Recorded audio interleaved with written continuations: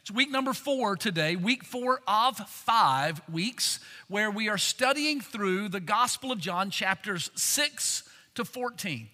And in those chapters, we are learning together the I am statements of Jesus. We're thinking about the identity of Jesus. Who is this one called the Christ, and what does he say of himself?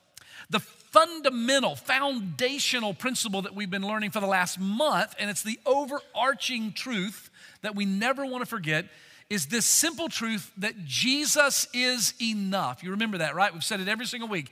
Jesus is enough, and I never want you to forget that. In fact, would you do it again today? Would you say it out loud with me? Both campuses, like you mean it. Jesus is enough. That's beautiful. He is. In John chapter 6, we learned that he is enough to satisfy us and to sustain us through this life and into eternity.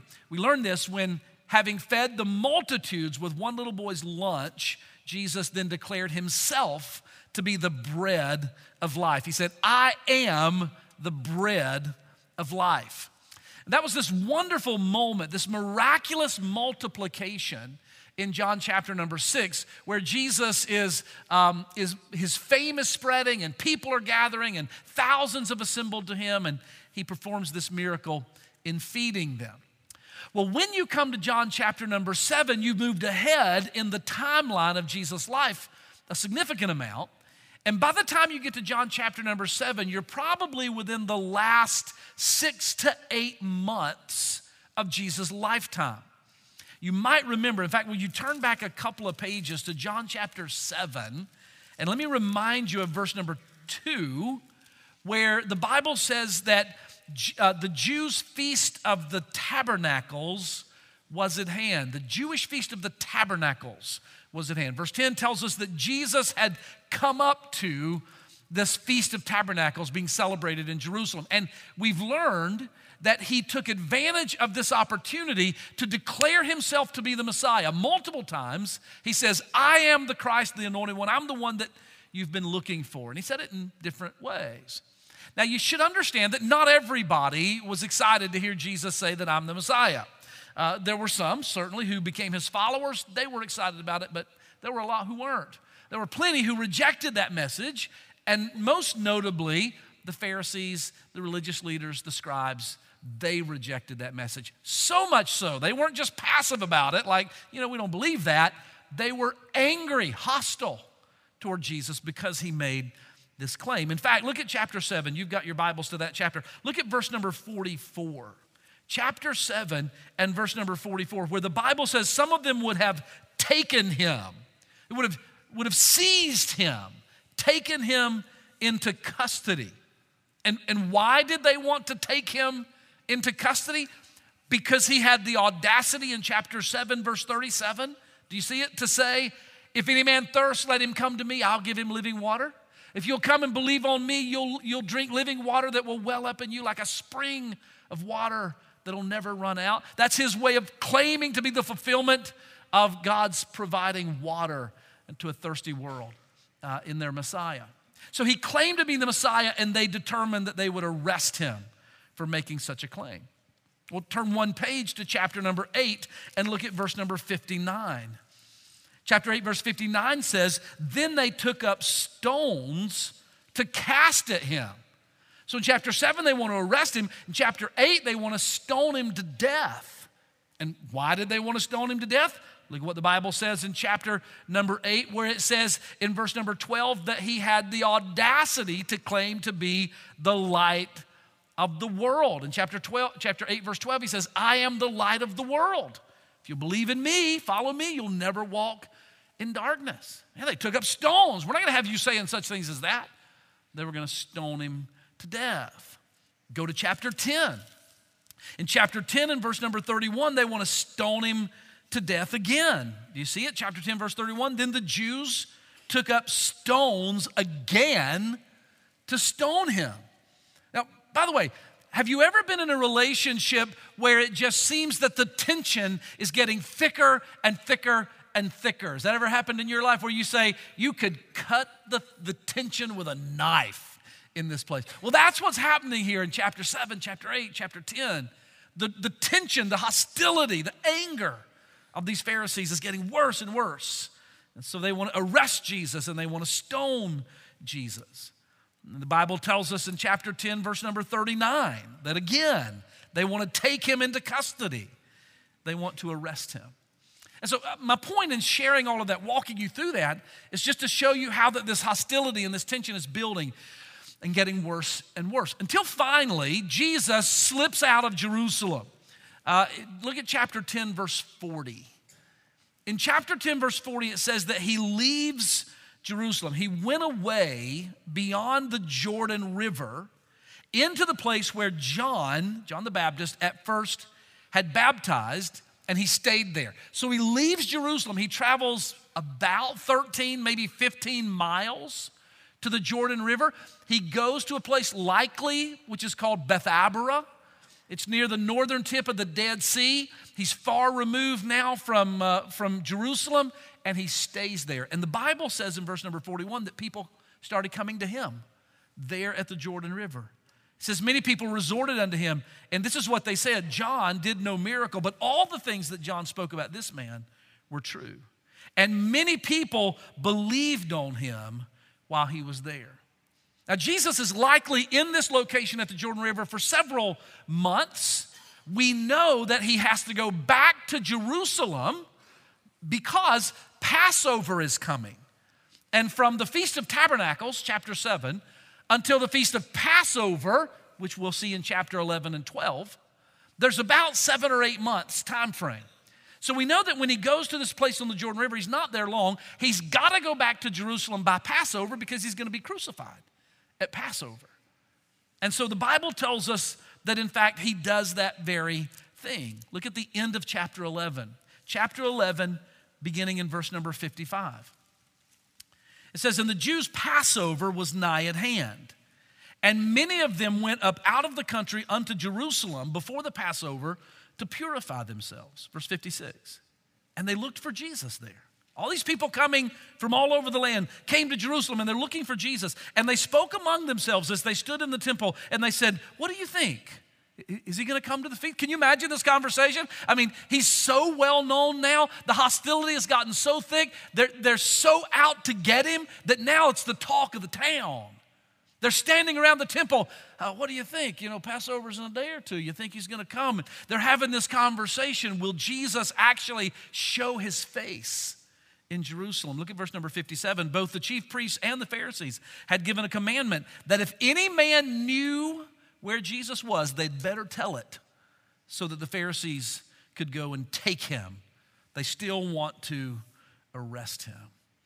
So does he come? Does he show up in Jerusalem? Look at the next verse, chapter 12, verse 1. "Then 6 days before the Passover, Jesus came to Bethany." Bethany's 2 miles from Jerusalem, just over the hill. He does at Passover come back to Jerusalem. And that's ultimately going to lead to his crucifixion, his arrest and his crucifixion and death. In fact, look at what chapter 12, verse number 1 says. Let's read the whole verse. "Then Jesus, 6 days before the Passover, came to Bethany, where Lazarus was, which had been dead, whom he had raised from the dead. And there they made a supper for Jesus. And Martha served." No surprise there, she's the servant. "Martha served, but Lazarus was one of them which sat at the table with him." Now, can I just ask you, when you read these verses, do you go, "Wait, what? Huh?" Did you do that when you heard me read those 2 verses? Can I do it again? Just listen, okay? Verse number 1, 6 days before Passover, Jesus came to Bethany where Lazarus was, the Lazarus which had been dead. And now he's not dead because verse number 2 says that they made a supper, and Lazarus, the former corpse, is at supper with Jesus. What we know, many of you are aware of the fact that John chapter number 11 records for us the death and the resurrection of Lazarus of Bethany. And this is what we're going to talk about today. But before we read the text, beginning in chapter 11, verse 1, I need to ask you a question. Do you believe in life after death? Do you believe that once we die, we live again? This is the question that Jesus asked very directly to Martha, the sister of Lazarus. And it's the question he's asking all of us today, okay? Let's read it. Chapter 11, verse 1. Now there was a certain man who was sick, named Lazarus of Bethany. This was the town of Mary and her sister Martha. And it was that Mary which anointed the Lord with ointment and wiped his feet with her hair, whose brother Lazarus was sick. Therefore his sisters sent unto Jesus, saying, Lord, behold, he whom thou lovest is sick. When Jesus heard that, he said, This sickness is not unto death, but for the glory of God, that the Son of God might be glorified thereby. Now Jesus loved Martha and her sister and Lazarus. By the way, can I just stop and just say personal testimony? I love verse 5. It's this beautiful commentary in the middle of a narrative where you've got this narrative just beginning to unfold, and it's almost as if John steps out of the narrative and goes, by the way, he loved these people so much. He loved Mary and Martha and Lazarus. Verse 6. When he had heard, therefore, that Lazarus was sick, Jesus stayed where he was. He abode 2 days still in the same place where he was. Then, after that, he said to his disciples, Let us go into Judea again. His disciples said unto him, Master, the Jews of late have sought to stone you. You're going to go there? You're actually going back to Jerusalem? They want to stone you to death. Verse 9 and 10, Jesus answered and said, Well, there are 12 hours in a day, and if any man walks in the day, he won't stumble because he's got the light. But if he walks in the night, he will stumble because there's no light. He's simply saying, now is the time, it's the daytime. It's time for this work to be done. Verse 11, these things said he, and after that he said unto them, Our friend Lazarus is sleeping, but I go that I may awake him out of sleep. And then his disciples said, Lord, if he's sleeping, he's doing well. He needs his rest. Hey, look up here. You ever been in a conversation and it's like, it's just not getting it. It's just going over your head. It's exactly what's happening here. Lazarus is sleeping. Oh, good. You know, Doc says rest and fluids. That's what he needs. Howbeit, verse number 13, Jesus said, spoke of his death. They thought he was speaking of taking rest and sleep. Then Jesus said plainly, Lazarus is dead. And I'm glad, therefore, for your sakes, I'm glad for your sakes that I was not there, to the intent that you may believe. Nevertheless, let us go to him. Then said Thomas, by the way, what is the designation that we call Thomas? Now, the verse calls him Didymus, which means he was a twin. But what do we call him? He's what, Thomas? Say it. He's Doubting Thomas. So listen to what Doubting Thomas has to say in verse number 16. Jesus says, come on, we're going up to Jerusalem. And Thomas says, let us also go that we may die with him. This is an Eeyore moment in your New Testament. If there ever was an Eeyore moment. You know Eeyore, right? From Winnie the Pooh or Winnie the Pooh? Like, you know, good day, if it is a good day at all.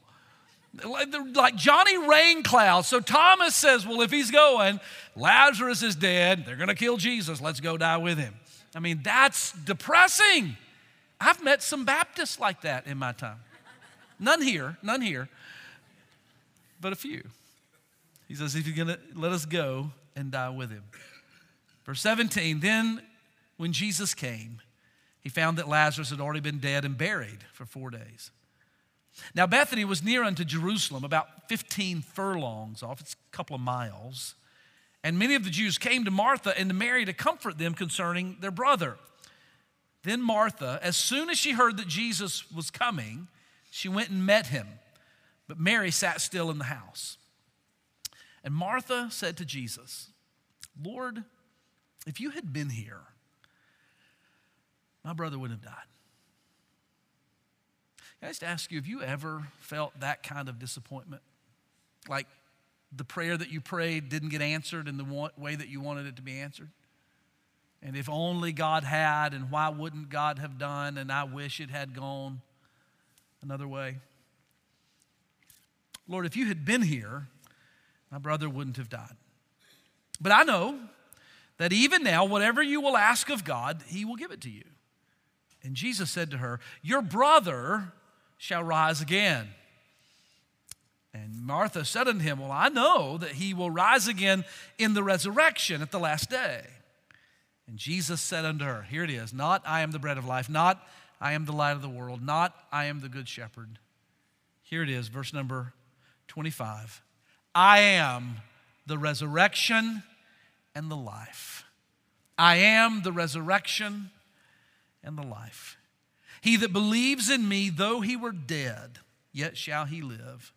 And whosoever lives and believes in me shall never die." And here's his question to her and to us. "Do you believe this?"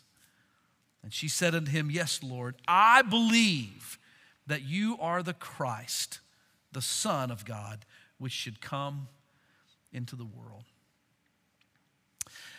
So this is just a family, right? I mean, this is just two sisters and their brother. They're not unlike my family or your family. They're like every family that you know, every family that I know. This is a family who experienced what all of us have experienced and will experience. That someone that we love, someone in our family, gets sick. And that sickness is concerning, even deadly. And it drives us to do exactly what it drove Mary and Martha to do, and that is to call out to the Lord in prayer. And sometimes those sicknesses and diseases end in death, and the family members who are left grieve through that. This is real world, real life, where we put our feet on the floor every morning kind of stuff. And there are some things we need to know about it. I want you to write it down. The first thing that this passage would teach us is simply to say, and I want you to know this, and I want to, by the way, I want to speak to you today. I mean, I speak to you every week as your pastor, but I just want to lean into that role, maybe a little more than I'm maybe typically aware of, and just get my arms around you and just shepherd you for a minute through this. Write this down. This passage teaches us that we can face sickness and death in hope. We can face sickness and death in hope. Now, we all know that sickness and death are the result of the fall, right? It's because we live in a cursed world and we live under the fall, and we are all fallen people. And so that means that all of us, in some way or another and at some time or another, are going to endure some form of sickness. If we live long enough, our bodies become weak. And ultimately, if we get sick enough, we live long enough, we are going to die. Everyone is going to die. Absent the Lord's return to take us in the rapture, which of course could happen at any moment, but absent that reality, we will all ultimately die of something. And many of us will approach the door of death by way of some disease, some sickness, or some protracted ailment or old age that will take us there. But here's what I want you to know. While that's a reality, we as believers in Jesus Christ, we as followers of Jesus, ought to affirm that we can face that reality. While death is a reality for Christians and non-Christians alike, we as believers can face that reality with hope, with a hopefulness that the world knows nothing of, and we ought to approach it that way, demonstrating our confidence in the crucified and the risen Christ. Listen to what Paul said about this hope that we have when he wrote to the Thessalonians. 1 Thessalonians chapter 4, you know it well perhaps.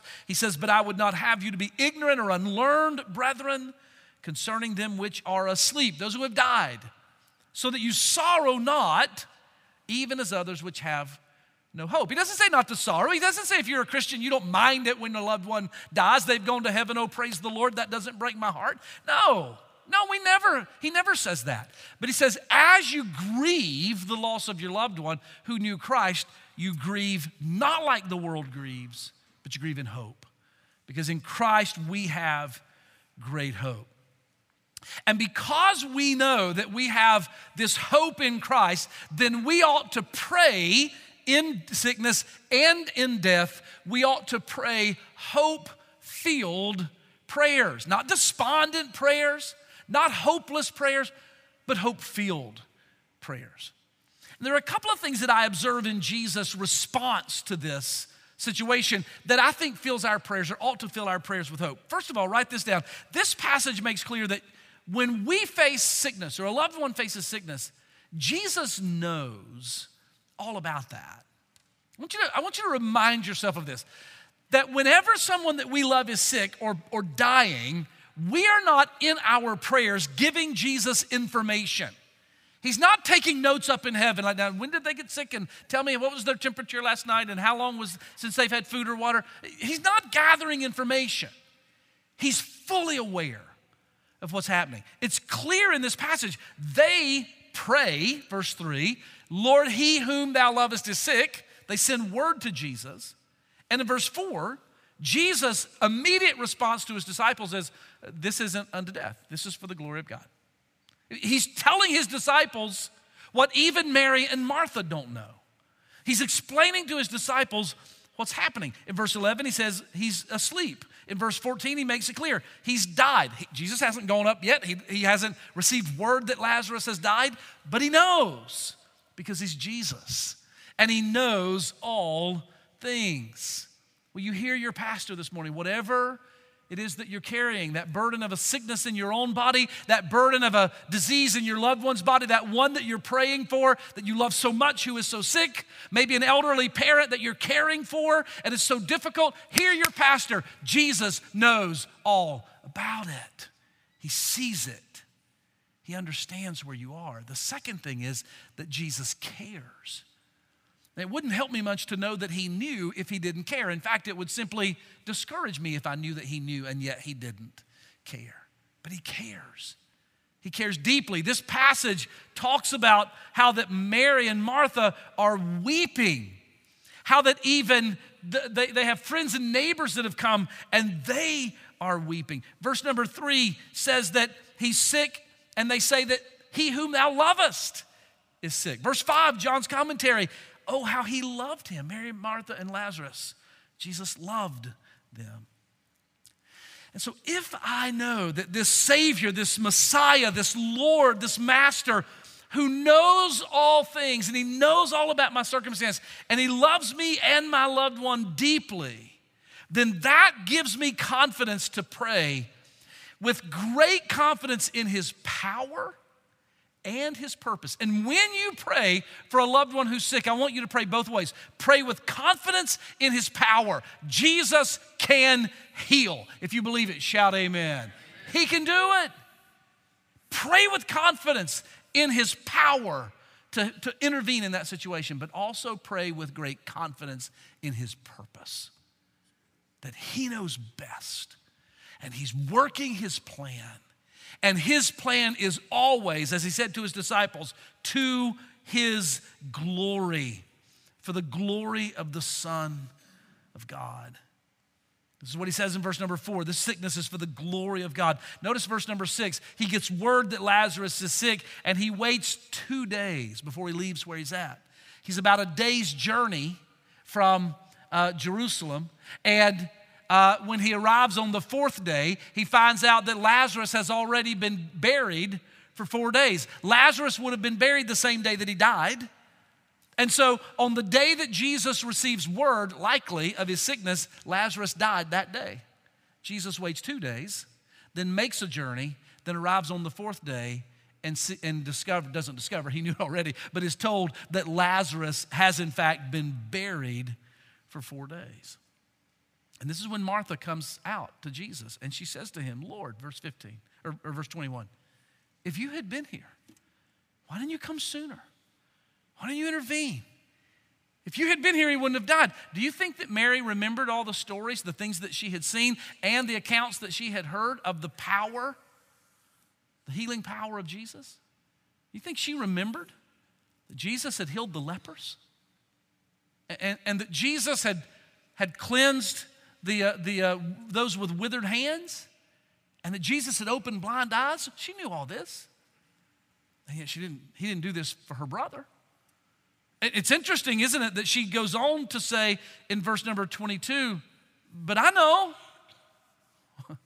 whatever you ask God, he'll do it. It's almost a little bit like she's leaning into, would you raise him? I mean, I know you could do that. She doesn't ask it outright, but it seems as if she's leaning into that. She knew about Jairus' daughter, that Jesus had raised her from the dead. She knew that Jesus had walked through the village of Nain one day and raised a young man from the dead. She knew that Jesus could raise her brother from the dead. But Jesus didn't intervene. He didn't heal Lazarus. Lazarus died. Here's one of the most difficult things for Christians to wrap our heads around, and yet we need to do it in faith-filled prayers and hope. It is that Jesus has the power to heal anyone, but he doesn't always choose to do it.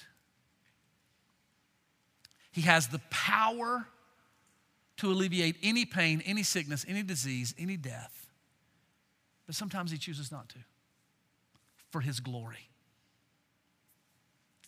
You think about it. Joseph, the earthly father of Jesus, the husband of Mary, apparently by the time Jesus comes on the scene in his ministry, Joseph is dead. We never read a word about Joseph after the age of 12, after Jesus is 12. Apparently he's died. Jesus could have intervened, but he didn't. Lazarus died again at some point, eventually. He died again. Jesus didn't intervene then. What about John the Baptist?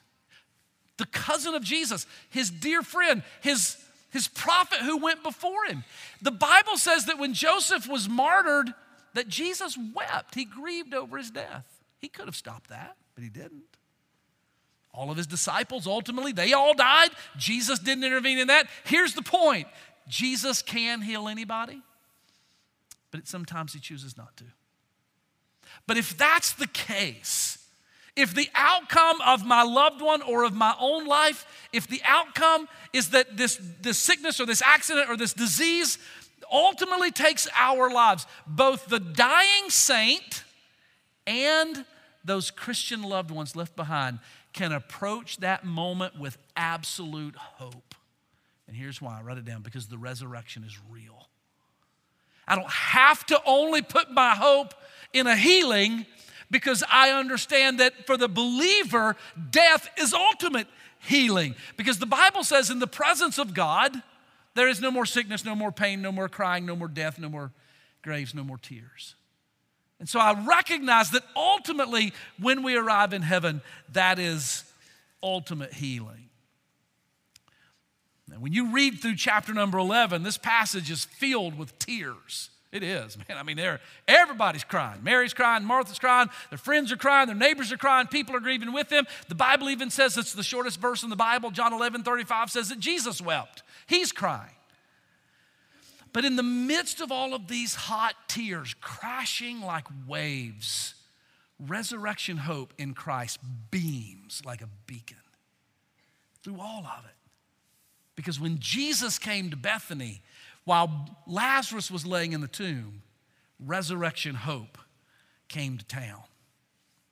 I want you to realize that we have hope of a resurrection, and it's not just this theological reality. I asked you, do you believe in life after death? Do we believe in a resurrection as a matter of theology? Well, sure we do, but I want you to know I don't want you to only think about it as a matter of theology, because that won't help you a whole lot when your loved one dies.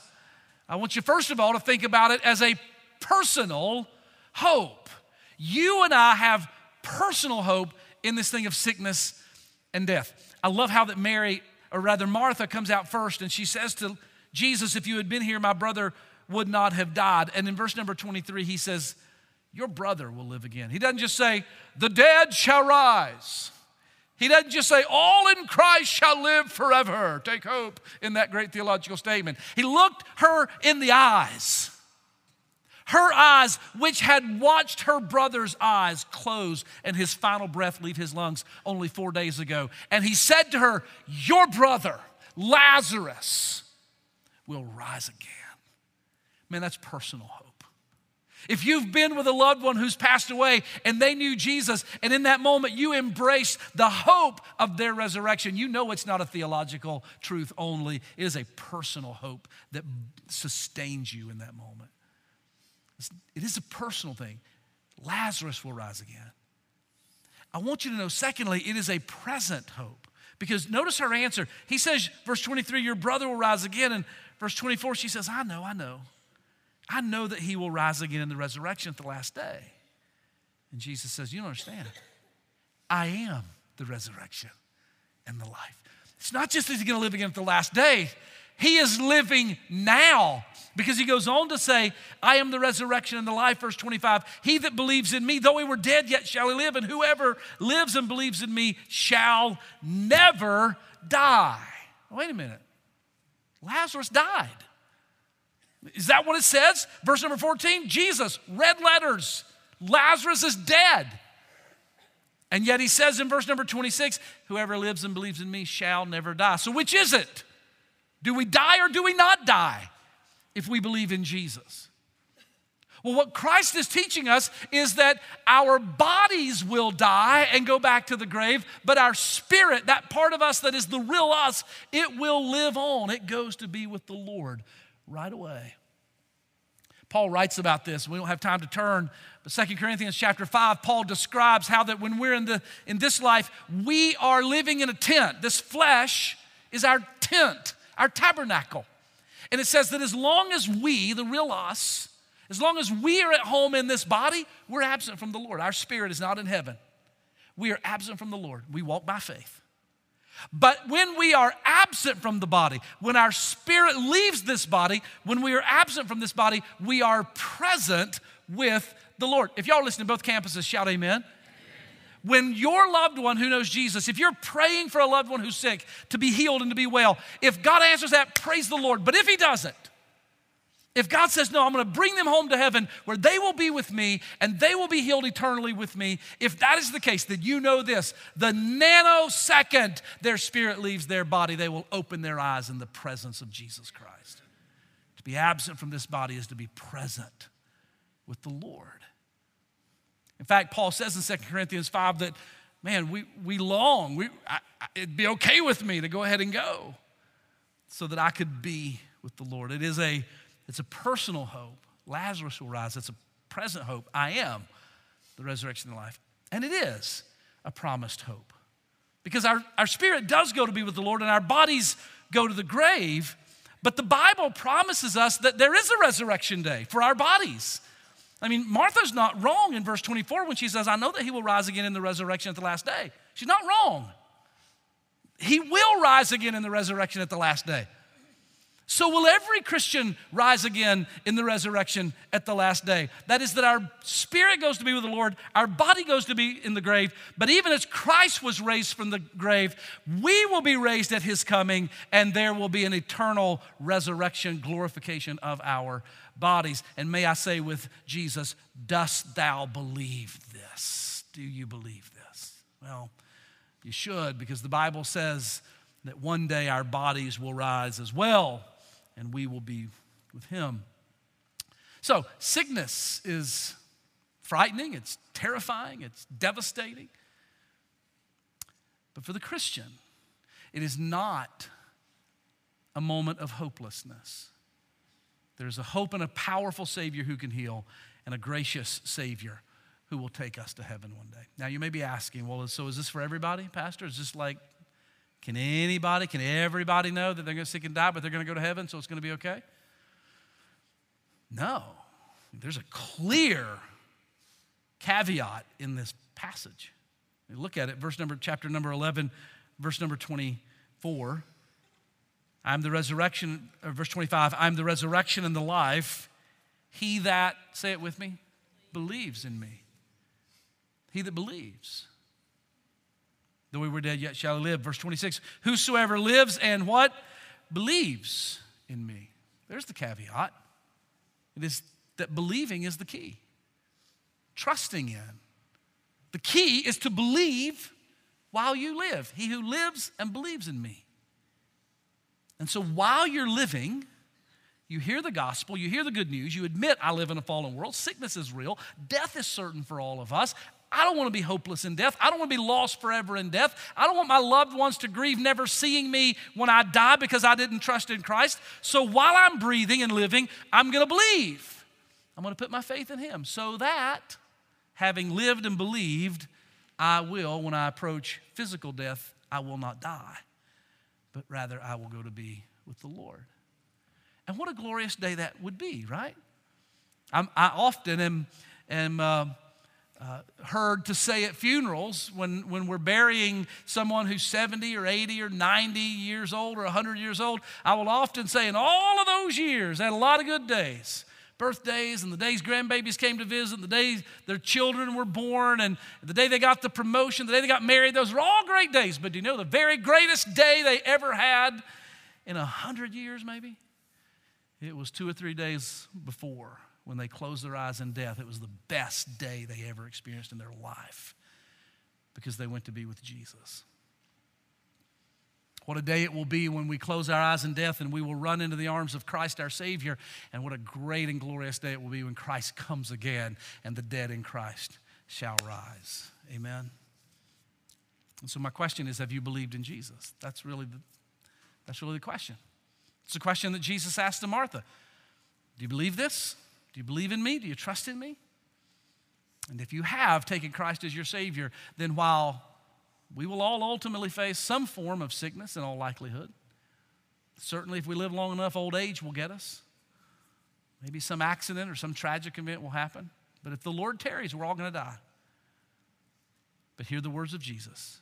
I am the resurrection and the life. He who lives and believes in me, though he were dead, yet shall he live. And he who lives and believes in me shall never die.